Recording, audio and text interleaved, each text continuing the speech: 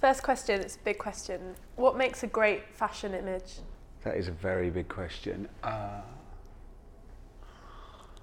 can only probably describe it in terms of its ingredients. I think it's got to first of all have attitude, and it's got to speak about style, probably character. I think it's going to talk about whatever the person's wearing, but I think for me that has to come after all those other things.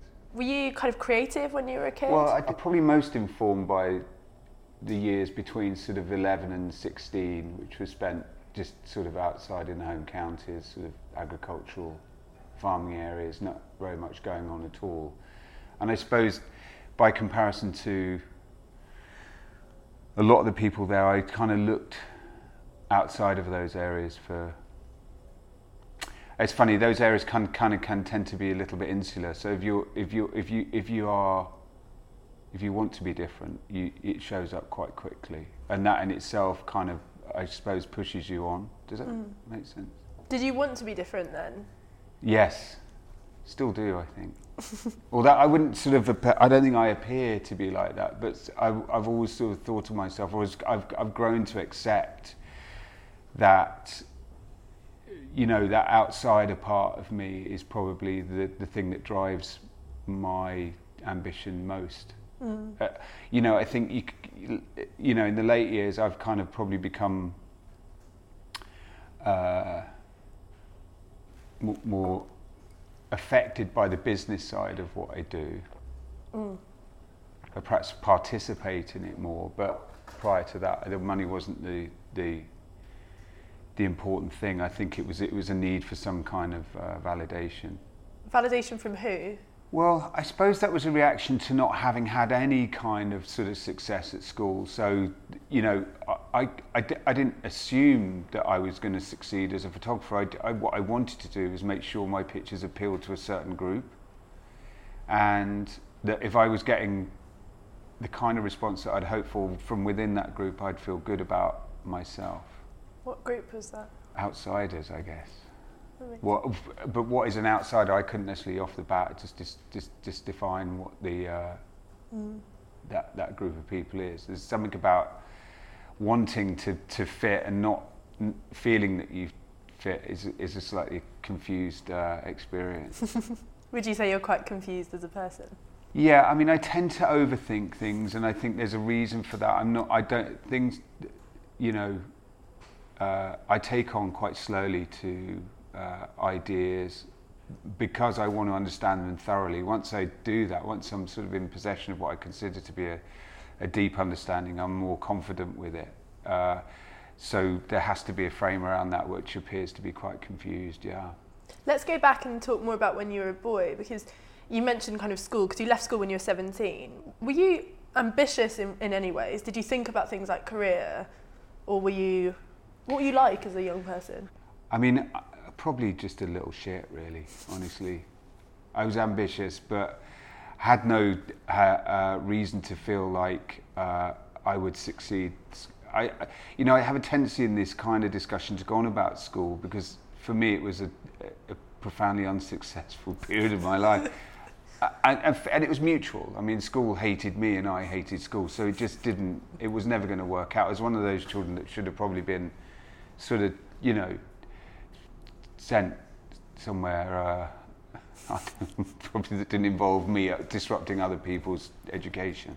You mentioned your school hated you hated school, but do you not think that time, and even, I guess that like feral teenagehood where you're kind of wasting time and you don't know what you're doing and you're wandering around, has that influenced you and what you find beautiful and what you find intriguing? Oh yeah, no, I can't escape. I mean, even if I want to leave that sort of influence behind, it still keeps coming back. There's a fondness for it, which sometimes it sort of embarrasses me a little bit because it's so persistent, and I would like to think that I can move on and find kind of, you know, new inspiration and different horizons, but it's not to be. Are you close with your family? Did they encourage you? Oh yeah, no, very close. Encourage me, well, I didn't really give them much reason to hold on to hope when I was at school. My brother and sister seemed to do quite well, and I think there's this kind of, you know, sort of deep sense of culpability that I have comes from feeling bad about not sort of succeeding at school. Why does that still sort of linger today? Just one of those codes that you try and shake off, but it's sort of that default thing. And the older you get, the better you are at sort of recognising it and avoiding perhaps some of the responses that you might have to that sensation. So I wouldn't say I'm affected by it as much. I'm just aware of it. Do you not feel smart and talented? Oh, no. It's very humble. You get a lot of criticism, and it's brutal out there. Do you find criticism hard? Yeah, I think like anybody, I'm quite a sensitive person, especially. So yeah, I probably would always find it difficult. Have you come to like fashion? I've come to understand it a lot more. I think I like it less. Why? Because I think it's in a phase now where I think that people imagine that product is king, and I think there has to be a respect for product, but I think ideas and style are the most important. What has happened is people think that there's a formula for everything, and there just isn't a formula for everything. What there is there's sense, and there's ideas, and there's desire. There are some deeply human qualities in work, whereas what people want, if they're investing in creating something, producing something, they want their return. Which to me, kind of, yes, I get it. If you want that yacht in the harbour that, you can operate from through the summer season, fine. But I don't think that's what's spoken traditionally to women. I don't think it's spoken to anybody. It's that kind of manufacture element that I think is in danger of undermining, what little interest there is left for design, really. And so when a designer comes along who has convictions and wants to talk about spirit and wants to test people's appreciation of things, all those things that may not relate to the mass market, I'm glad, because at least it gives, I think, a little better breath of life back to what for me are the true values that give light to this. The industry didn't start out as a sort of, a highly industrialized process. It was something else, and I think we're maybe looking at some of the sort of, it's like we're being occupied at the moment, I think. Tell me, do you remember the first time you picked up a camera? Yeah, I was told to put it down. Where were you? That's my father's camera. I mean, it's weird actually. I was thinking about pictures before I actually made them, and because I was printing. Long and short of it was that I got a job when I was 17. That was to be a printer, and I'd asked if I could get a sort of release for part of the week to maybe go and study. And I thought maybe it's the first time I could turn my hand to something academic. And I was allowed to go off on a Friday morning to sit on an O-level photography course at a college, and it just so happened those were on that particular morning every week there was a kind of slideshow / lecture, and I think that was the sort of tipping point for me. And tell me a bit, you mentioned when you were assisting you were getting to that point where you wanted to start sort of just doing it on your own. What were your pictures like at that point? I didn't, when I was assisting I had so little time to make my own images. I had been particularly impressed when I was 16 from what I'd seen of the American photographers, and in particular Larry Clark. And I think, I'm kind of embarrassed saying that now, because I was so little of what he was photographing, I didn't particularly understand. It wasn't familiar to me. I wasn't involved in a scene like that. But I respected him, first of all, for being able to make those kind of images and print them, and all of the kind of work with this sort of craft skills that people don't really talk about when he's discussed as a photographer. Which now he's sort of eschewed a little bit, really. There was a kind of a desire in me to kind of make something raw, and I suppose, what people would say now is a sort of rock and roll spirit, I guess. I mean, my one single abiding desire at that point was to photograph Iggy Pop, so I guess I was just kind of aping what I thought ever he might be up to at that point. It's interesting you say you were copying the things that you thought were great. Very few people are comfortable admitting that, I think, but all young creatives do that. When you're a writer, you copy the writers you think are good. I don't know how you get there otherwise. I always think the magic comes from kind of thinking that you're copying something to... I don't think you imagine it's pastiche. What you're doing is celebrating something that you relate to in someone else's work. Because I think sometimes you're sort of forced to copy things, which is a slightly depressing answer to that. But however, what I'm trying to avoid is comparisons with my peers and my own generation. I sort of feel like that sort of propriety, the sense of it, has been lost in this sort of rush for content, and it seems like whoever does something now, it's the person that did it last kind of owns the signature title on work, which I find really shocking.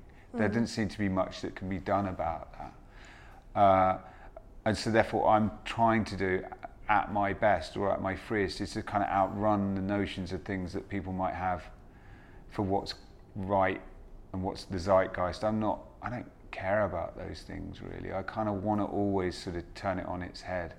But how do you combine that with having, a style and having something that people know you for and respect you for? It's funny. I think you kind of have to let go, and you can't, and I'm sure other photographers will feel the same. If what informs a picture was a naivety and a connection with things. It's when you're young, you're wide open, you're influenced, daily, and the older you get, the more familiar you are with the kind of your surroundings and the kind of landscape that you operate in. So you're not going to be as stunned and as blown away by things.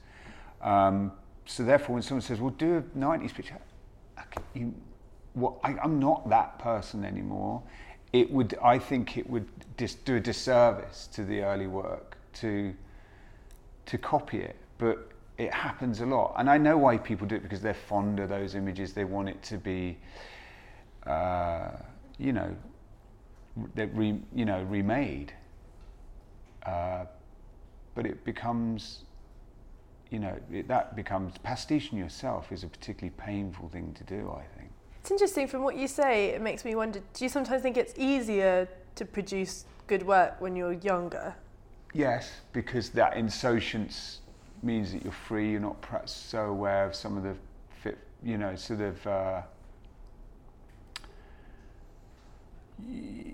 I guess, yeah, definitely. I mean, the thing is, I also wish that when I was younger, I wasn't so uptight and I'd done more than I did. I sort of look back on that time and think I should have just gotten on with doing more.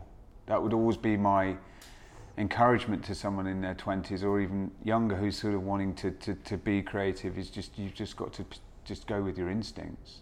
I tended to critique it that much. The weird thing about creativity for me is the way I kind of arrive at sort of engaging with an idea is that it sometimes lives surrounded by the things you don't want to be. It's really odd, perhaps contradiction or contrary thing to say rather, is that, I don't want to be that, but it helps you to identify with the thing that you do want. What were you worried about being? And are this the same things you're worried about being today? Not believed, I suppose, back then.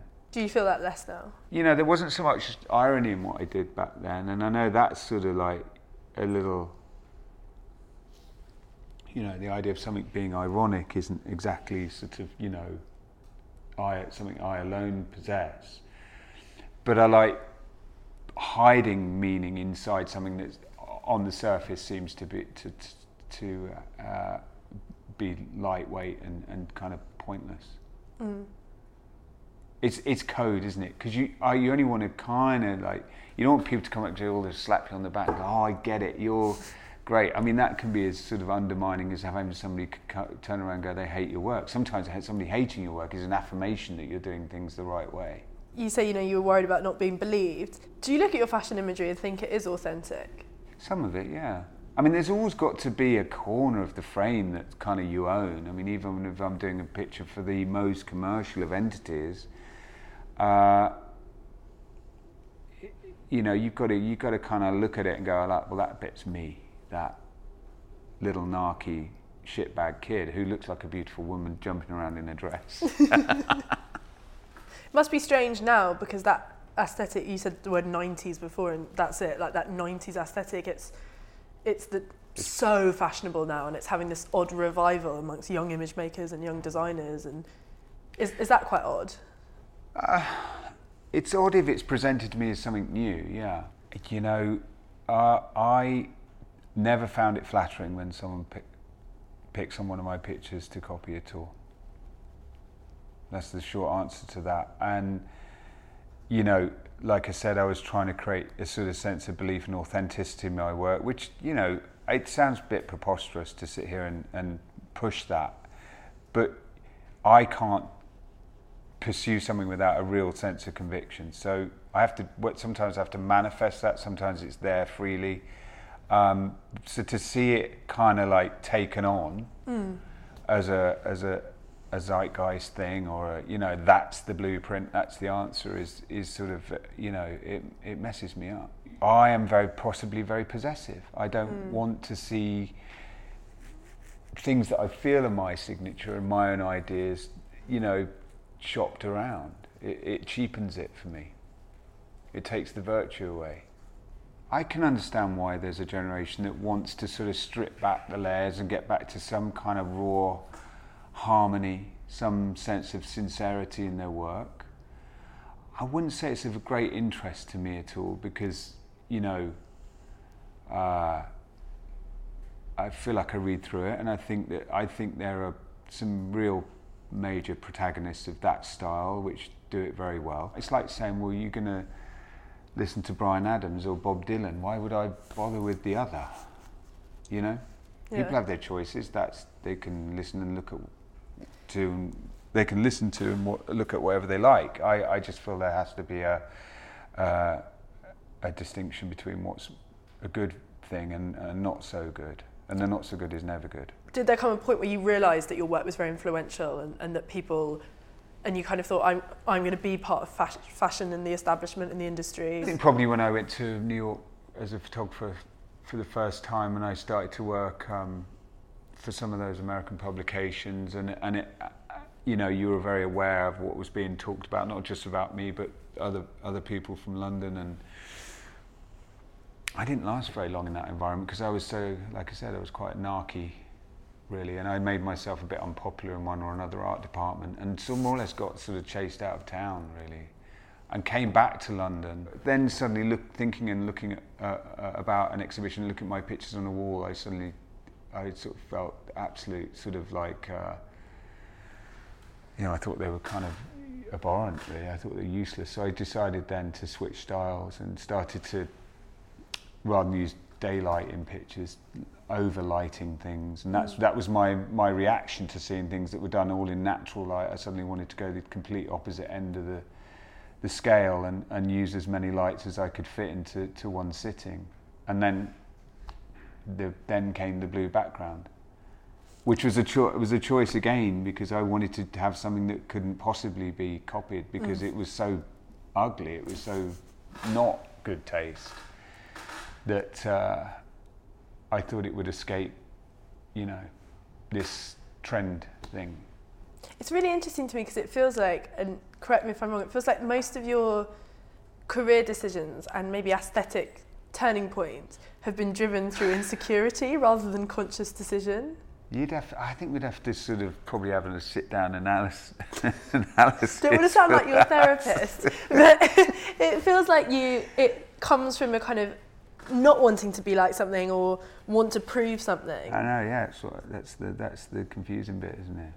Wanting to be like, but doing nothing about it. You know, doing everything. I guess what that is, and this is really not the time or the place, but I'm going to go ahead anyway. I suppose what I'm doing is testing whether people actually really want to see this picture.